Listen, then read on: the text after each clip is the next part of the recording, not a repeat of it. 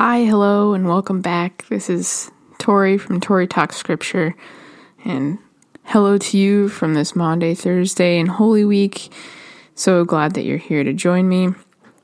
Picked out a psalm that was more geared towards this Holy Week, Maundy, Thursday theme. Going to talk a little bit about Maundy, Thursday, and kind of this thought that I had today, and I wanted to share it with you guys. So we're going to jump right into Psalm 34, and I will extol the Lord at all times. His praise will always be on my lips. I will glory in the Lord. Let the afflicted hear and rejoice. Glorify the Lord with me. Let us exalt his name together. I sought the Lord, and he answered me. He delivered me from all my fears. Those who look to him are radiant. Their faces are never covered with shame. This poor man called, and the Lord heard him. He saved him out of all of his troubles.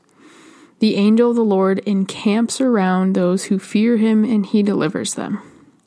Taste and see that the Lord is good. Blessed is the one who takes refuge in him. Fear the Lord, you his holy people, for those who fear him lack nothing.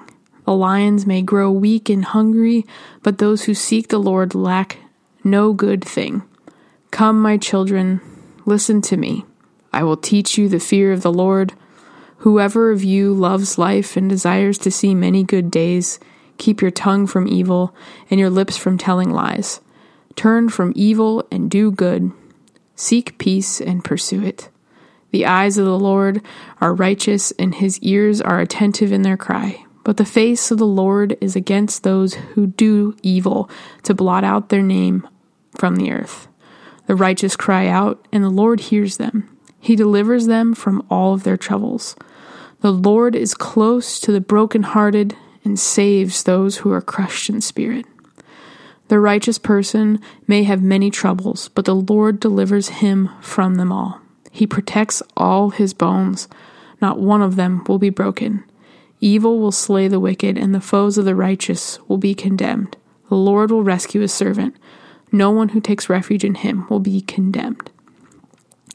So as I was going through Psalms, trying to pick one for Maundy, Thursday, that have that theme in it, verse 8 stuck out to me, saying, "Taste and see that the Lord is good.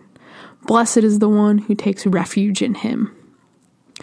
When I look at Maundy, Thursday, it reminds me of this family meal in all sense. The fact that they're eating, yes, but also the events that take place in the evening. So you got the meeting in this upper room, and you have Jesus saying to them, "I'm going to wash your feet, I'm going to serve you, and I'm also going to give you this meal, this really important meal that they don't understand quite yet." But also in the midst of this, I kind of giggle because in this moment that Jesus is instituting something so precious, so valuable to us and helping us grow in our faith life, he also takes the time to call out Judas about how he's going to betray him, call out Peter about how he's going to deny him. And I sat back as I was reading through this, and I kind of giggled. I was like, wow, Jesus is kind of savage when it comes to this point. He's like the family member who wants to keep the peace, but isn't going to deal with anybody's stuff that they're bringing to the table. They want everybody to enjoy their time, but also dutifully calls out those that are doing something that's going to mess up their time. And so I kind of laugh because of Jesus's words are so pointed when it comes to those two, and yet he still loves them through it. He doesn't say, well, this new commandment to love one another is not to love you because you're going to mess up. He washes their feet, all of them, even the ones that the one that was going to deny him, the one that was going to betray him.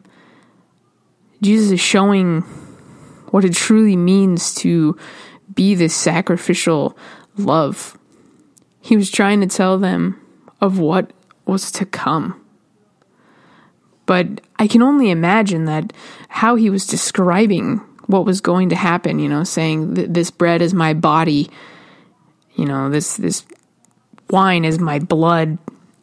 The crucifixion hadn't happened yet, even though he had been pointing to this his whole time in teaching. I can only imagine how confused they would have been. I can only imagine that they can't imagine a life without Jesus being there. And so they're sitting there listening to this, probably trying to understand and digest all of what's happening, and yet they don't get it yet. And today we get to get it. We get that, why Jesus said those words, the institution of the Lord's Supper. When you look at verse 8, you can see and understand why it says, "Taste and see that the Lord is good. Blessed is the one who takes refuge in him."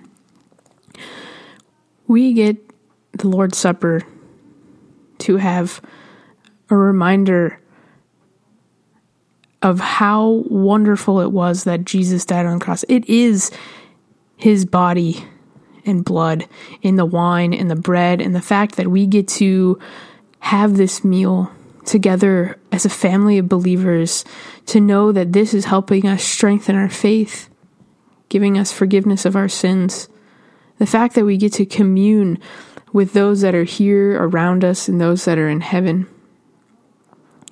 It's a beautiful moment as we look towards the cross of what Jesus did.